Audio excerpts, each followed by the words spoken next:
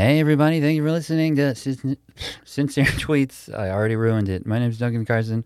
I'm here with the wonderful Caitlin Durante, who joins me from Los Angeles. Hello. Thank you for having me. Well, you're in Austin, but you live in Los Angeles. This is all true. Thank you so much for doing the show. Thanks. I'm excited to be here. I just as a real quick, I did this. It's WTF. It's I moved here to Austin in 2011 and was like, I want to do that. I want to make friends by picking other people's brains. So I bought all this gear, not this gear, but older, really shitty gear that would pick up AM radio on it. Oh, wow. And I did 50 episodes, and then pandemic sort of restarted everything, so I figured why not? But you're the first person that I don't actually know. Yeah, well, we can get to know each other. But you're a comedian, obviously. You'll be doing Sure Thing on Friday, and I'm putting this out tomorrow, so people can come. Oh, wow. But you also have the Bechdel Cast, Yes. a podcast about film with Jamie Loftus, another podcast about sludge. It's about sludge, yeah. No further explanation needed.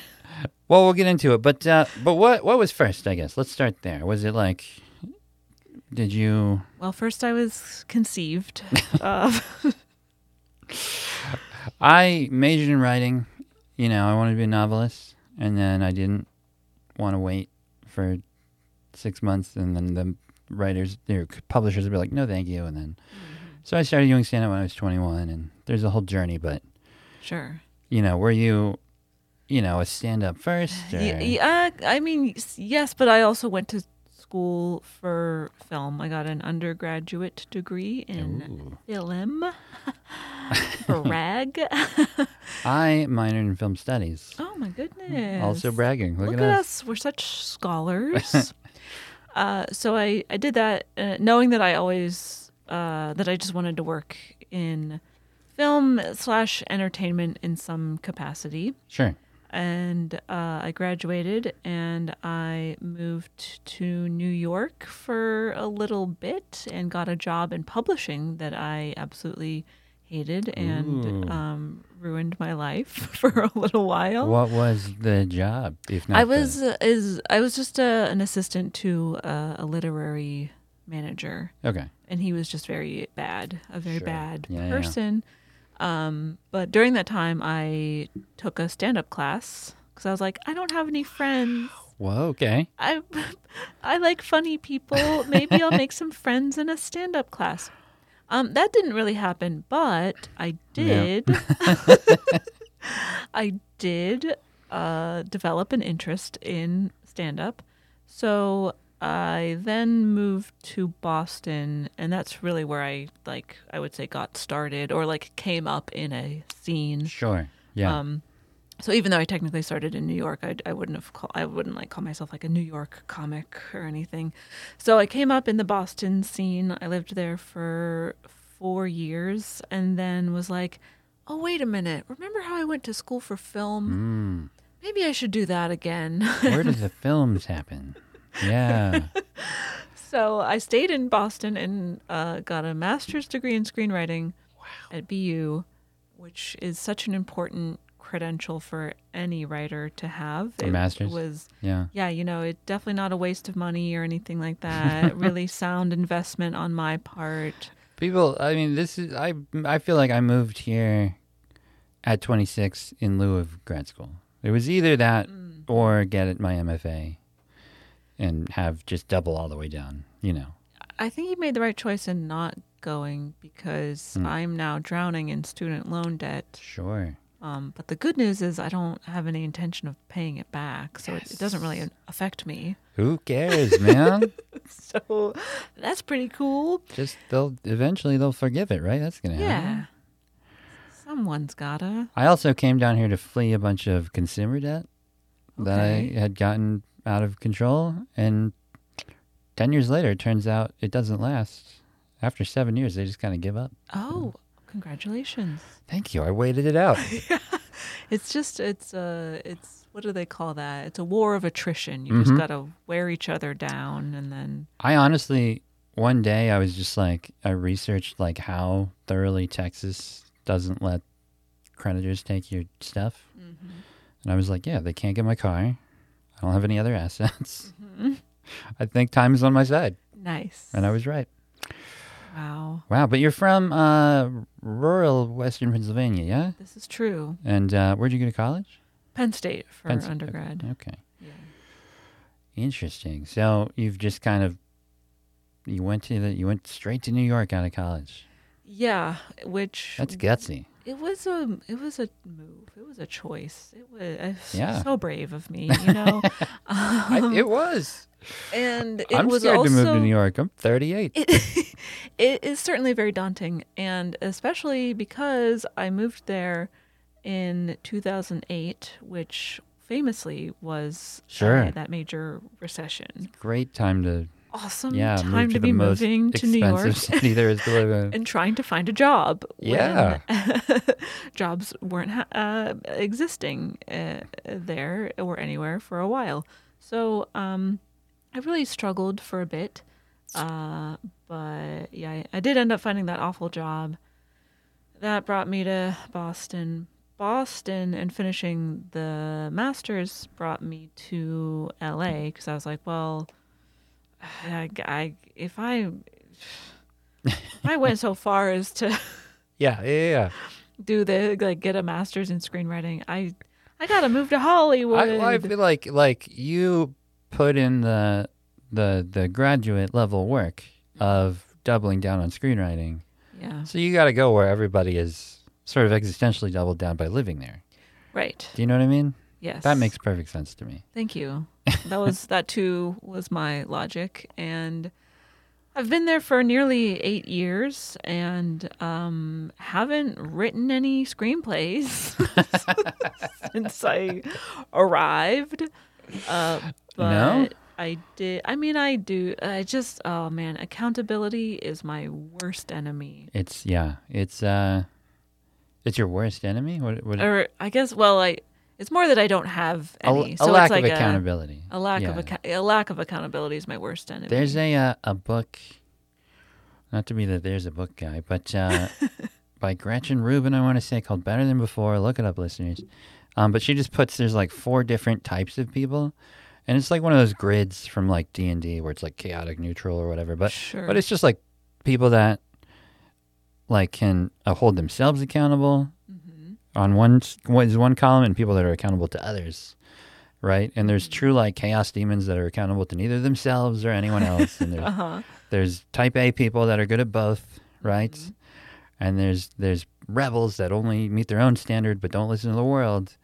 And then there's the type that I feel like you and I would probably identify with the most, which is only accountable to other people. Like, yeah. When I have any, if my show was not co-hosted, it would not have been, like, we turned 10 in June. And, like, if it were just me, I would have just, like, said yes to all my friends that wanted to do it that weren't funny enough. And right. not, like, felt compelled to make a flyer on time. And just when it's just me, forget it. It's tricky, although I find that I only experience that problem with holding myself accountable in like very specific areas of my life, and writing is one of them. Yeah. But a lot of other things, I'm pretty good at holding myself accountable. So I don't know why it's just like this one thing, which is also the thing I want to be doing with my life. It's it's tough. And I went to school for writing, undergrad at least. And it's just like, yeah, I thought, I wrote like, when the very same financial crisis hit, and I was working for a sheet music publisher at the time in Milwaukee, where I'm from. And they were like, oh, you're the new guy and the economy sucks. So out you go. Huh. I was also really bad at it. So it worked out for everybody. But, I had all this free time all of a sudden, and for the only time in my life, I like wrote 50,000 words of a novel in like a week. And I was like, yeah, wow, this is what I'll do forever. And it turns out that was more just like some sort of pent up, sort of identity crisis thing, because it is so hard to sit down and write, It really is. It is my current day job. And I was telling you in the car, it's like just kind of fluffy movie content or TV or whatever, but the actual value of it to me is it is training me to like strap myself to my laptop and get thoughts out. And what has been the most illuminating thing is I'm like, I hate this. I don't want to do this. Ugh, I have to do this just to live. Fine. And then by the mid-sentence, I'll be like, I do like this. I'm writing. Look at me. Uh-huh. But, and of course, everyone I know, and myself included, could like outline the screenplays I'm going to write. Sure. But the habit has escaped me to sit down and which has been helpful here in Austin because, eternally, the people that have been here a decade, it's like, aren't you going to move? It's kind of hard to make a showbiz living here in the flyover states. But I'm like, yeah, but I think if I were going to have a packet, I'd already have the packet, Right. Because I know some people who are so disciplined and they get up at like 6 a.m. They write for 2 hours. They go to their day job or they like, yeah. And I'm like, how can you bottle that part of your brain? Can you like somehow like extract that discipline and sell it as a drug because I need that. And like, I'll read like Ray Bradbury on writing, or you hear about like Murakami's habits, and they're like, they get up every day at 5 a.m. and write. I'm like, if I wrote at 5 a.m., it would be the most dark shit imaginable. I would, yeah. I hate the whole world. Right. Nothing would motivate me to do that, I don't think. I mean, but on the other hand, I feel like, these aren't ambitions you've given up, surely. No, because I still, have ideas swirling around. I still, every once in a while, will get on, be on a little tear where I will write every day for a week. And I'm like, oh my God, yeah, I could keep up with this. Yeah. And then like, no, it turns out I can't. But what's nice is that I'm able to fulfill my like just creative itch that creative the other way around. Scratch that creative itch with other things like stand up and even on the Bechdel Cast, even though it's more kind of like analytical and discussion based, we're still goofing, we're still laughing, we're like, it's quite cracking entertaining. jokes. Yeah. Oh, thank you. I just the other day I listened to the entire hour that you guys did about the Nicole Kidman AMC, The AMC commercial for the movies. Oh, it's brilliant, indeed. Indeed, the big tragedy of moving a bit south of town for me is I gave up my Stubbs membership because it's just too far out of my way. No AMC's around. Not enough to like go as often as $20 a month would mandate. Yeah. Although sometimes when I had that stuff, I would just go see 3 movies in a day. Oh yeah, same. Yeah. There's no better feeling than being like, you know what? I'm going to see John Wick 3 also. Especially the one here, the only one here really is at a mall. So. Okay. I was looking up where the closest AMCs were because I was like, oh, I don't have that much to do during the day while I'm here. I'll just go see a movie. And then it turns out they're all very far from where I'm staying. So I was like, well, yeah, never mind. I got to come up to town to see Everything Everywhere All at Once. You gotta see it. It's so good. I'm very excited about it. The trailer looks so good. Okay. Can I ask you a question? Do you go into any movies completely blind? Rarely. Yeah.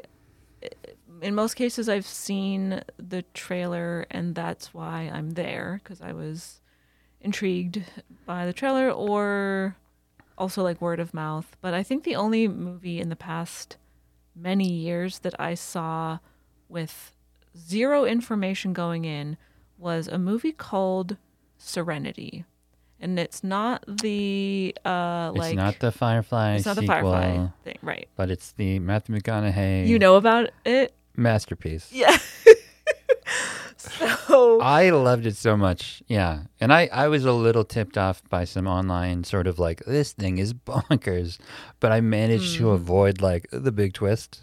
Okay, so, sure. Yeah. So my friend who like got this group together to go had also been tipped off that it was like, just like, this is bananas. You have to go see it.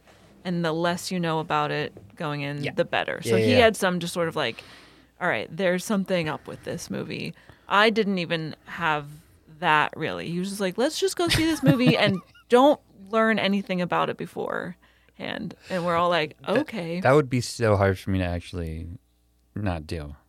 Yeah. Yeah. And that's why it almost never happens. Yeah. But this one case, it happened. And it is just a marvel to behold. For listeners out there, if you haven't seen Serenity, don't learn about it.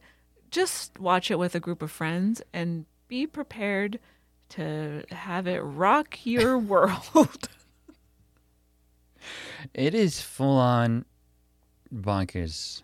Even knowing context about it is it was unforgettable. I guess maybe a different question in the same vein, because like I was a Movie Pass person, R.I.P. You know, I know the golden days, and you know I quite enjoy the subs membership, and it just really it sort of solidified something that's been a recurring theme for me for a long time, which is just like I just like going to the movies, and I'm tired of like going to work and people are like, oh, was it good or bad? I'm like, I don't know. It was a movie, and I knew enough about it to not be like shocked by what I witnessed.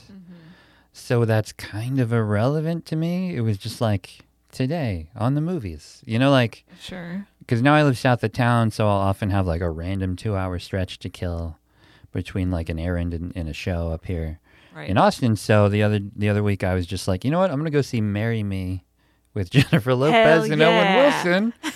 Because I saw the trailer, and I know what I'm getting, and I don't really care about my opinion and, like, placing it in the hierarchy of, like, oh, thumbs up, thumbs down, Rotten Tomatoes. And I feel like you and Jamie do a great job of this on the Bechdel Cast, of just kind of viewing things in their own context and, like, you know, like you're analyzing them from the perspective of intersectional feminism, but also just being like, also, it's a good movie on its own terms. Right. So with the subscription and stuff, do you ever just like really like find yourself feeling like you wasted 2 hours? No, because the subscription makes it, I'm like, oh, well, at least I didn't pay for that, really. Yeah. So if I was like shelling out whatever, like 15, 18, 20 bucks for Marry Me, sure, I wouldn't probably be very happy about that. But I'll pay whatever, $25 for the subscription that gets me access to up to like 12 movies a month. And if one of those is Marry Me, that is great. It's awesome. Great. Love it. It's great. I was also the only one in the theater. So I was just like Instagram storying the whole time and like tweeting. I was like, these actors are both 51 and like 52. But I think in the movie they're supposed to be like my age. They're like 30s. Like 30 something. Like somebody refers to J-Lo as like 35 plus. And I was like, she's 17 years older than that. You can't just gloss over. And like Owen Wilson's character has a 9-year-old kid, and he's clearly, I think, more of a 30-ish something dad vibe. And they both look ageless, of course. I mean, that's Hollywood for you. Well, so you mentioned like being able to like watch things kind of objectively, or like, you know, pulling in the context, and that's not, we do that on the Bechdel Cast, but that is not generally how I watch movies for fun, because I go and I'm like, because I love to hate movies as much as I love to love movies. Sure. So if there's a movie that like is terrible and I hated, I revel in hating it. So, and it's usually honestly, well, I guess most movies probably do fall into that kind of middle of the spectrum. Like, it was fine. It was a movie. I never feel compelled to watch it again. Right. But it didn't infuriate me. But when there are those movies that are on like the two ends of the spectrum, where it was either so bad that I have like a physical reaction to it, or it was so good that I have a physical reaction to it. That's like that's my spot. I thrive in those Sure. areas. Trying to think if I've had a bad physical reaction to something, and or I feel like there's I just look back and I'm like, man, because now I'll see something that's bad and be like, well, it's so kind of fascinating that like a team of 300 people made this bad. Yeah. A good specific thing is like I saw, maybe it was Movie Pass days still, but I saw that X-Men Rise of the Phoenix or whatever the last Sony X-Men was called. Right, with the Game of Thrones Sophie Turner, lady yeah. in it. Yeah. Just dog shit terrible. But I had the subscription. I knew it would be, and I just went in and like kind of laughed at it. Yeah. And when I was 20 or something, and the third X-Men 3 Brett Ratner came out, which is also dog shit terrible, I was so mad. Like the rest of the night with my friends, because I was a super nerd guy, I was like, Professor X wouldn't do that, you guys. I was like, they compromised his character and all this stuff. And I was like, I wish I could go back in time and just be more like bemused at how bad things are. Yeah. And not feel like my personal 2 hours of life was so precious. I don't know. I mean, if you love movies like as much as I do, for example, Sure. Because I mean, I always joke, but it's not a joke because it's true, that I have cultivated my entire personality around movies. That, like, of course you're going to have very visceral reactions to basically any movie. So I think that's fine. I think it's healthy. There's no wrong way to be, I get into it with sports a little bit too, where like I'll still watch them, but I'm not going to be like, Sure. And it doesn't seem like a fun way to be a pop culture fan sometimes when people. Yeah. But anyway, just to establish one thing, because I know you're a big Paddington fan. Oh yes. But that has reached the level at. What I'm kind of doing is saving those for when I need them the most. Okay. Have you not seen them yet? I've not seen either one. And I get that reaction a lot. And I understand how good they are. Uh-huh. And you got the tattoo and everything. Yep. But I was like, man, I'm kind of saving the seeing them because I'll never not have seen them again. True. For like a Dark Night of the Soul or something. Oh, yeah, that's fair. But to quote... Oh, no. To quote When Harry Met Sally, sure, which is probably not where you thought that was going to go. But do you remember that part toward the end where Billy Crystal's like, oh, like when you figure out you love someone or you want to spend the rest of your life with someone, you want the rest of your life to start right now. I feel like that's how you have to approach Paddington, where like once you know it's the best movie ever, you just want to start watching it as soon as possible, or at least that's how I would approach it. I understand wanting to save it to pull you out of a deep dark place, which it will be able to do. I'm sure it will. I think I also am a little worried I won't. Not that I won't like it, but just that I'll find my heart to be more hardened than I want it to be. Does that make sense? Yeah. I don't think that'll be the case because in most respects, I'm like a huge big dumb sap, but I feel like I'm just a little worried, or something. There's a lot of hype around it by now also, so I understand. But definitely I was, researching you. That's weird. And Thank being you like so much. Well, and thinking about like what pop culture things do I love so much that I would get a tattoo, because I have this thing here that's it's like a math related term about imaginary numbers, and cool. I thought about it a lot because a tattoo, especially a visible one, is a conversation you have to be willing to have all the time. Yes. Have you seen the show Lodge 49? No. That's kind of my Paddington. Okay. And I'm going to get a symbol from it probably right here. Nice. And Tell me about this show. It's 2 seasons that were on AMC about a fictional Masonic Lodge type organization Okay. that a sort of young Lebowski-esque, like like Burnout stumbles into. But it's an ensemble with like middle-aged characters. It's very diverse, and there's like a slight magical realism element to it. But otherwise, it's just kind of like a cool, like feel-good people trying to make ends meet, and this community, because there's like a tavern at these places and stuff. Kind of it's like the togetherness that's like lacking in a lot of the current,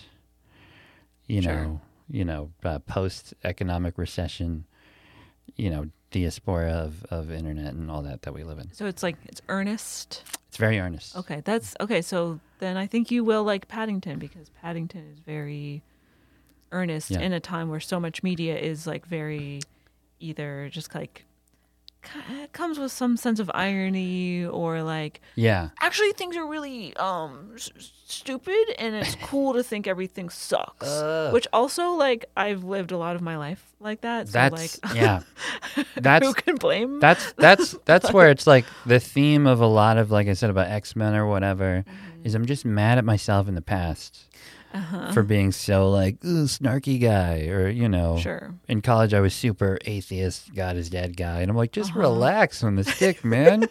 You can believe whatever you want. Right. And this Lodge 400 gets to that a little too, because there's like a alchemical mystical element of like there is magic in the world. It's the one that we live in, Interesting. I will have to check this out. This sounds up my alley. Is it tonally light, and is it comedic? Yes. It's very funny as well. Okay, cool. I got my partner to watch it, and we just immediately started rewatching it. She loved it so much. But I'm gonna get that chat too, and I will watch both Paddington movies if you watch that. Okay, deal. And we'll have spread the things that we love that much in the world. And what more can we do? Well, and I wanted to bring it up because we were talking about it, she and I. There's so many scenes where you realize you just feel so good because it's just people being nice to each other, which is so rare because so much media is conflict-driven. Right. And now anything we watch, we have a very Bechdel test-like rubric of like, is anyone ever nice to one another? I'm trying to get through Succession right now, and while I recognize that it's a very well-written show and it's extremely compelling, it's very good, but it's difficult because everyone is so awful. It makes me physically anxious. Yeah, same. To watch, especially to binge. I'm like one at a time, tops. Yeah. Oh, man. It's a struggle. So, Paddington is... These movies are pure of heart. It's about the kindest, sweetest bear, just being so kind and sweet to everyone. The tattoo that you referred to, what does it say? Says, it's a quote from Paddington 2. It says, "If we are kind and polite, the world will be right." Oh man, that's like that. I think I've just been putting it off because I know I'm gonna have like an experience when I see these movies. Yeah, you know what I mean? It'll be life-changing. Like anything like that will really... I don't know if you were tuned in when Conan like lost the Tonight Show. Yeah, I interned at Conan. Hey. No big deal. Do you remember, that last one when he was like, just work really hard and be kind and great things will happen. That's almost tattoo level for me. Yeah. When did you intern for him? Right when I first moved to LA, which was the end of the year of 2014. What was it like? It was cool. Yeah? It was, most of the staff were nice. Sure. And just enjoyable people to work with. What kind of stuff do the interns actually do? So it's a lot of like... How come you didn't get to be on The Office, like a million of them? Right. I know, right? It's a lot of like PA work. And honestly, we could go into the ethics of like having people do, unpaid intern labor and all that stuff. We could. But it was basically like they just had us work as office PAs, more or less. So I was like a general production PA. There were intern, because there were like script interns and other research interns and stuff like that. I was general production, so I did a lot of like runs. So for example, if they needed a costume for a sketch and they had to go rent like a big gorilla costume, I would have to like go pick that up. Or if they needed a cake for something, I'd have to go to this specific bakery and pick up a specific cake, and just like stuff like that. And then other just like things to maintain the well-oiled machine of the show. But it was super fun. I got to meet Conan, and he was. I'll share a little anecdote if you'd like. Please. So I was significantly older than most of the other interns because they were like juniors and seniors in college. Post-grad school, you're saying? This is post-grad school for me. So I was in my late 20s. So I was like 8 years older than most of them. And I had already had a whole career, like many jobs. I knew how to answer the phones, which a lot of these like, younger people... not to be all like an elder millennial over here, but it's in like my they don't mind, even know how to answer a phone. In my mind, like the phone rang and the young ones are all like scared of it. Like they were. Yeah. I was the only one who would ever answer. It's like you and a bunch of squirrels or something. Yeah, they just like scatter, and then I'm like, "Hello, hello, blah, blah, blah, Conan. Konako." Yeah. So they figured out that I like, because I had like assistant jobs and stuff. I had my shit together. So they would always have me cover the desks of other like assistants if they went to lunch or something like that. So I would just basically have to sit there for an hour and answer the phone if it rang. So there was one time where I was sitting at someone's desk and like Conan had to come up and talk to the person sitting right next to me. And it was about, they were like trying to figure out, it was one of those episodes where they had the entire cast of a show on all at once. So they needed to like figure out more seating so that they could like accommodate all the people. So they were talking about like gathering stools, but they like weren't sure what type of stools to get. So they were like, Conan made a joke. He's like, would you say that we would then need a few stool samples? And then he looks at me to be like, But that was funny, right? Did you get it? Yeah. And then I, playing along with the bit, just sort of like lowered in my head in shame on behalf of like, well, I was like, as if to say, wow, Conan, what a stinker of a joke. Sure. And then he then lowered his head in shame to be like, aw. And then we all had a big laugh about it. But I was like, wow, I was just like in on a bit with Conan O'Brien. Oh, what a dream. That's incredible. That's there's like the scraps, as they're called online, like Team Coco. Mm-hmm. Just the hardest I will laugh for some reason. I don't know if it's doing comedy for so long or whatever, but like not many movies really get me or whatever. Mm-hmm. And other comics bits sometimes, but like just the behind the scenes of like when they're kind of doing dress rehearsal at Conan. Sure. They'll put little clips of that online, and just like the general vibe of that set. Yeah. Will kill me. Like I'll just watch a million in a row and be like, what's it like to be there? in such a comedy nerd way. Yeah. Mm-hmm. It was fun. It was great. Wow. Well, yeah, and it's been all downhill ever since. Truly. The last 7 years. The only thing keeping me alive is Paddington. So if that gives you any idea. That's fair. Beautiful. All right. I did want to ask about, so my partner has also illuminated me in a lot of ways. Because she has abdominal migraines, which are a condition that is not taken terribly seriously and is very hard to diagnose. Uh-huh. And I feel like it's just, I haven't checked it out yet because I was only wearing the Bechdel Cast until this week. But you decided to make a podcast of a journey you had with the medical system. Yeah. So that's the aforementioned Sludge. Sludge.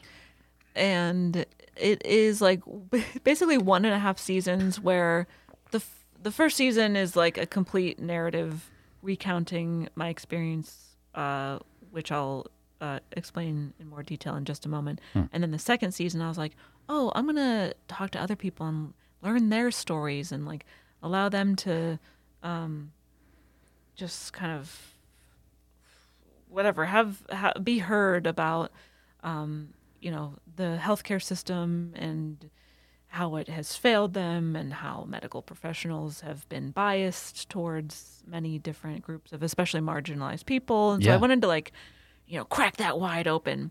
But then I got too busy and I put the thing on a permanent hiatus. Sure. But the first season of Sludge, and it's called Sludge because I had some sort of like episode of pain, just like some kind of attack in my body that was the worst pain of my life at a Renaissance fair of all places. Wow.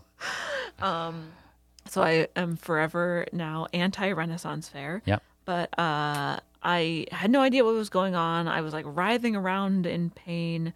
Writhing? Went to the ER. And they're like, well, we don't really know what's going on, but based on some kind of preliminary tests and stuff, we think you probably have some sludge in your gallbladder. And I said, excusez-moi. Did you say sludge at me? Sludge. Which I would later come to find is an actual medical term because I had only ever heard that word used right next to sewer. Because of sewer sludge. There's. It seems like they could have kept workshopping it. That was a first draft, and they needed to really maybe build up or something, Right. Any other word besides sludge. Just all right. So I was told I had sludge, or probably had sludge, but they didn't do anything to actually confirm, which all they would have had to do was just give me an ultrasound and see that I did in fact have gallstones in my gallbladder, or as I refer to them, sludge balls. Sure. But rather than them doing that at the ER, I was then sent. They're just like, okay, well, here's a referral to a gastroenterologist, and you're just going to have to basically figure this out on your own. So I basically spent the next several months just being given the runaround, trying to make appointments, trying to get referrals. And because I had really bad health insurance at the time, it was just such a nightmare. So many hoops to jump through, so many just healthcare professionals treating me like sludge.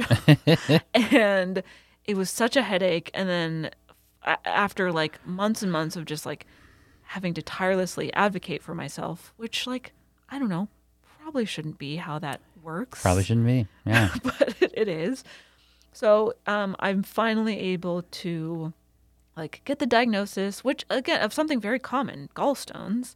And I got the surgery. I got surgery to have my gallbladder removed, but then even like the lead up to it, and then the surgery itself like was weird, and then some of the aftermath of it was weird. So like it was just a nonstop, chaotic journey that is finally over, and I'm all healed from it, and everything's good, and I didn't have any other sludge attacks at a Renaissance fair or anything.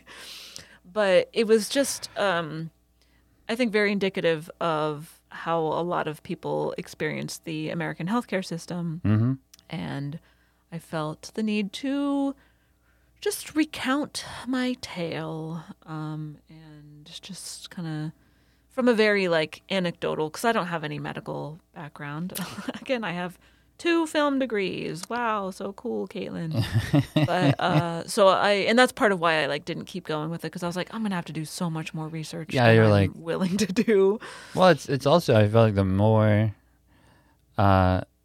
stories you like find from other people, that it's just like a lot of psychic weight to be taking on. That too. Because this is rough stuff, and especially like you said, women and marginalized people are often not taken seriously when they report pain. And I mean, Yeah. there's just so much bias based on gender, based on race, based on class, based on disability, based on mental illness, based on size. There's a ton of fat phobia. There's a ton of transphobia, homophobia. Like the list goes on.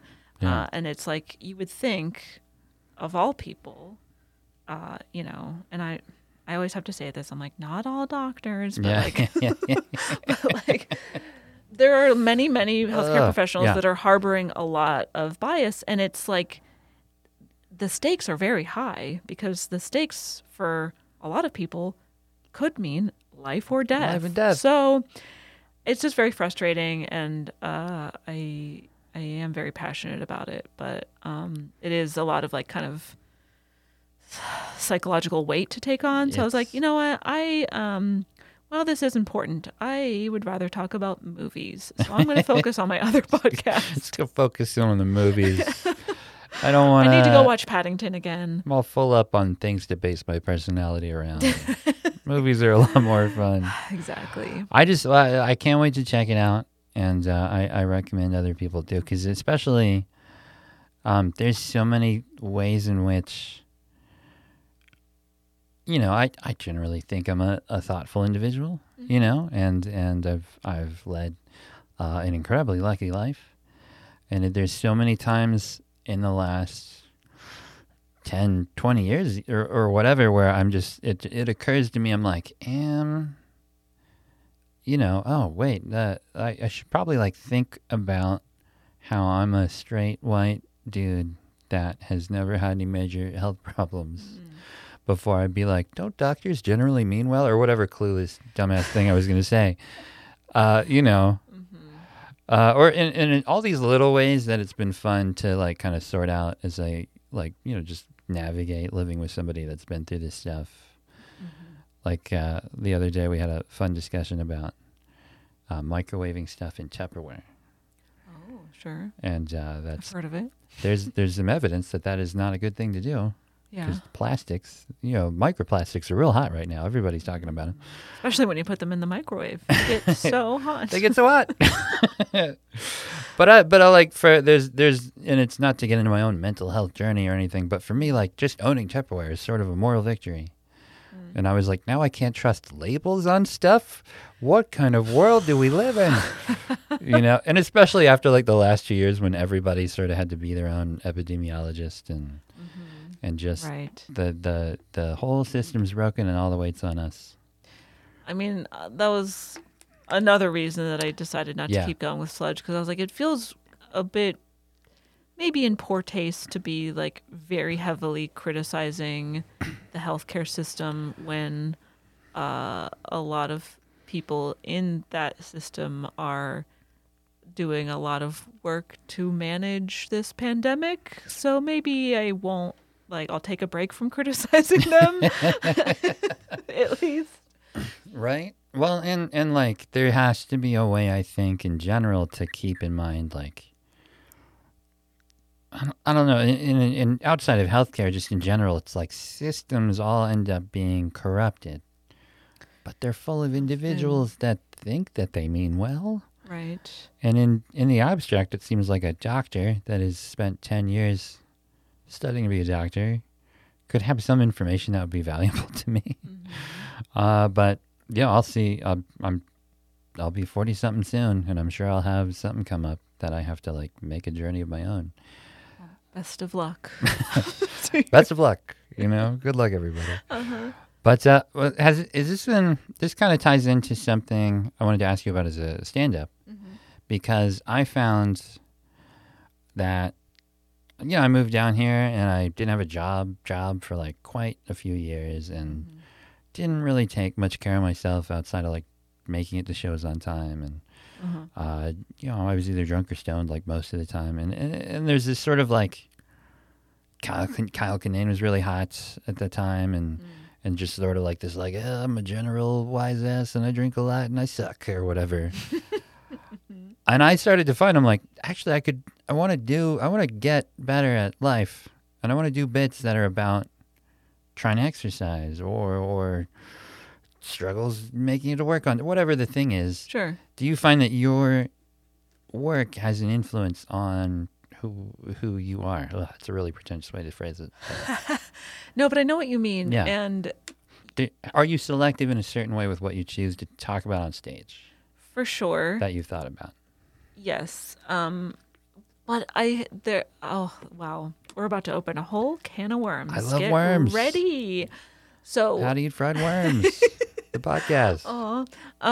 So I realized, Jamie and I started the Bechdel Cast going on 6 years ago. Congrats. Thank you so much. And in that time, like, I've pretty significantly transformed who I was as far as just like approaching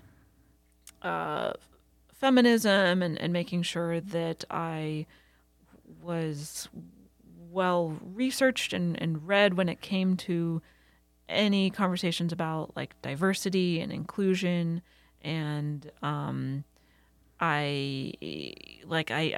that's like very much how I conduct most aspects of my life now.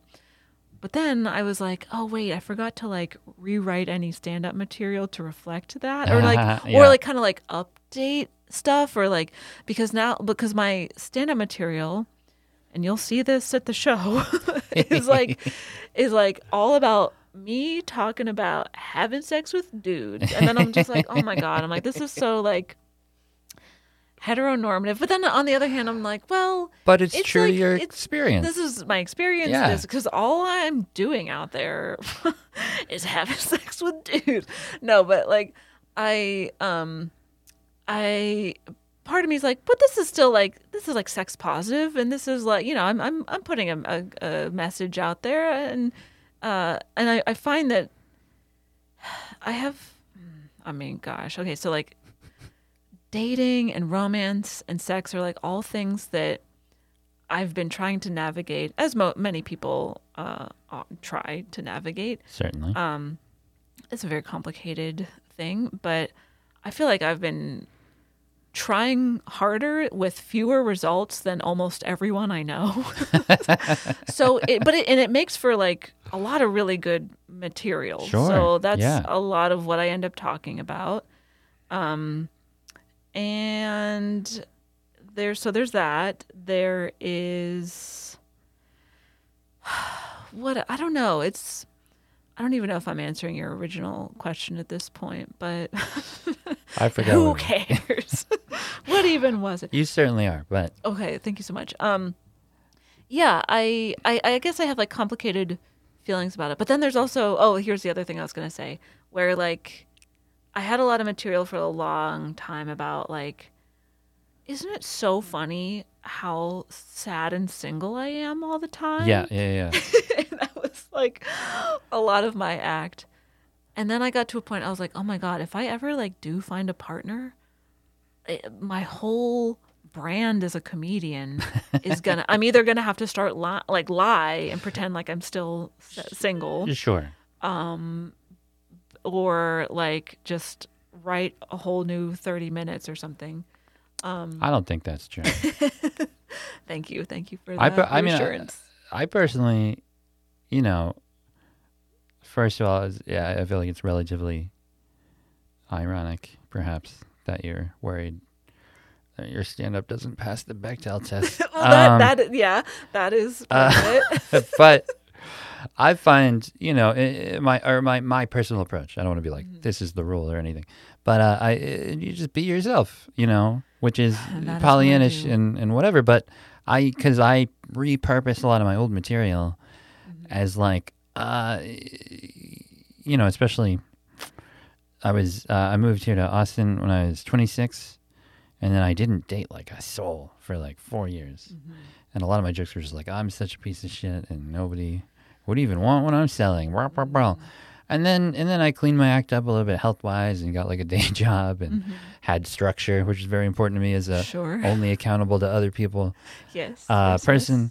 And obviously that changed, and I started dating, and So I started to just do like, God, sometimes when I feel like dating is stressful, I remember that 4 years in the fucking wilderness and just repurposed all those punchlines as like, at least I'm not sleeping on a futon that I never fold down into a bed. Because why would I, why bother? But just like you carry your whole history with you to the stage, if that makes sense. Sure. So it is certainly a challenge to write anything funny about being in like a healthy, stable relationship, but right. But that doesn't mean you have to throw out, your personal brand or whatever. That's true. I would never. Well, because the other part of it is, how do I, as a like fierce and militant feminist, let me try saying that word again. Feminist. Feminist. There's not militant enough to finish the word. So, fucking see. How do I reconcile being that, and then also because I am a straight woman, how do I reconcile like wanting the affection of a man? Mm-hmm. And like those two things aren't mutually exclusive, and I like understand that from a like kind of logical place, but I guess my emotional brain kicks in or I just something, and I'm just like, well, I should just be alone forever, because if I am not, then I'm not a feminine. And this comes up every now and then on the Bechdel Cast, where we like talk about like, oh my, like how does one reconcile this? And obviously there are ways, and there are many people who have accomplished it, but I guess part of my problem is that I have awful taste in men, just the worst. And I end up like dating people, usually briefly, but like people who don't end up respecting me that much, or treat me very well, and who like, only want something extremely casual and don't seem to value me for like my intelligence or personality or anything like that. So that's something I have to talk to my therapist about. But it's just like, it's very complicated. But in conclusion, my stand-up is about how all the sex I've had with horrible men, and it's also hilarious. and there's no,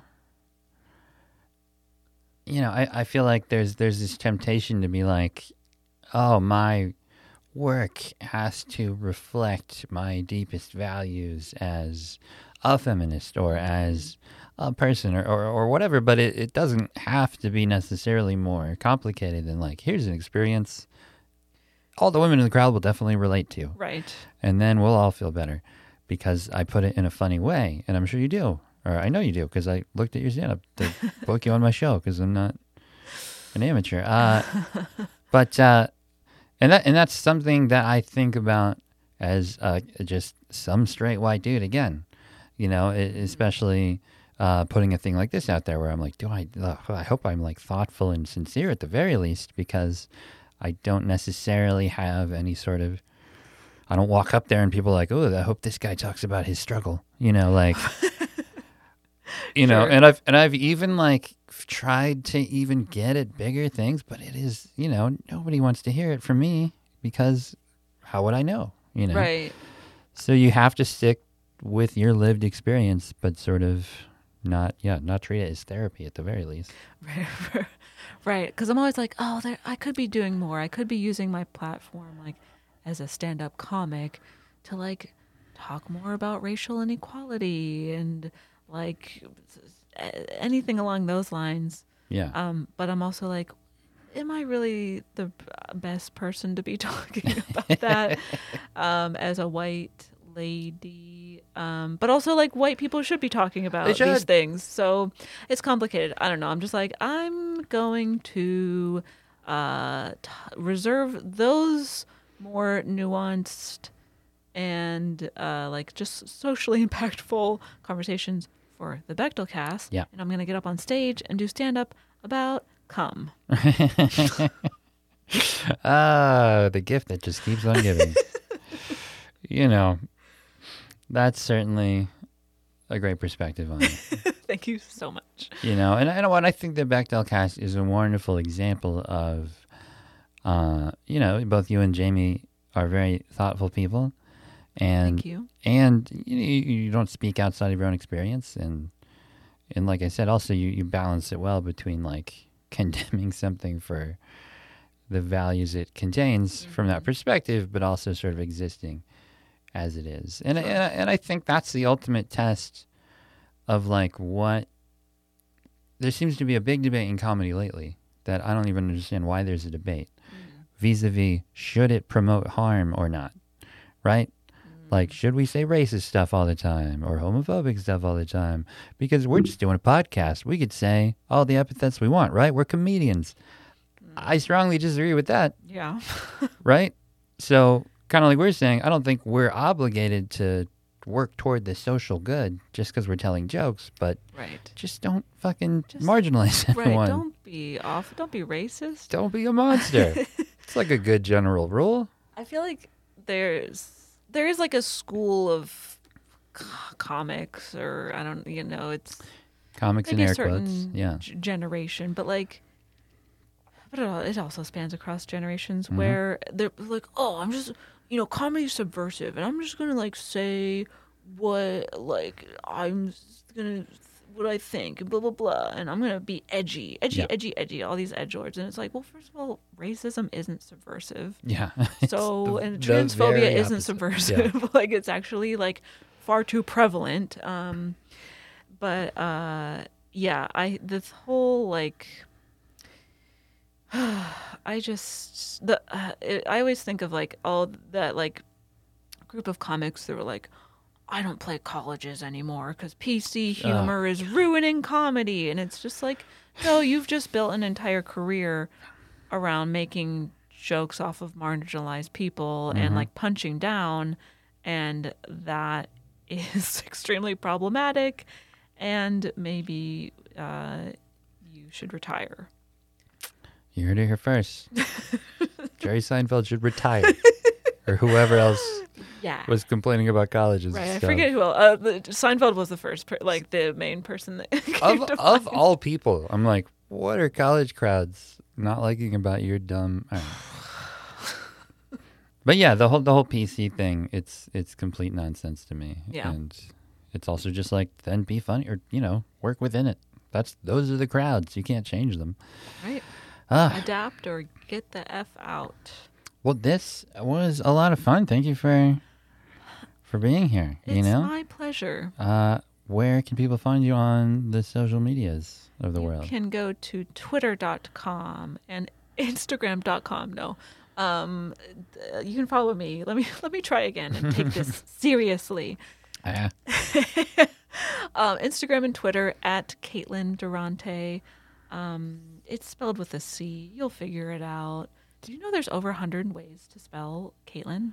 Rude. I knew there were a few. It's a lot. Wow. But anyways, I'm sure you'll tag. People will find me. Throw it out there.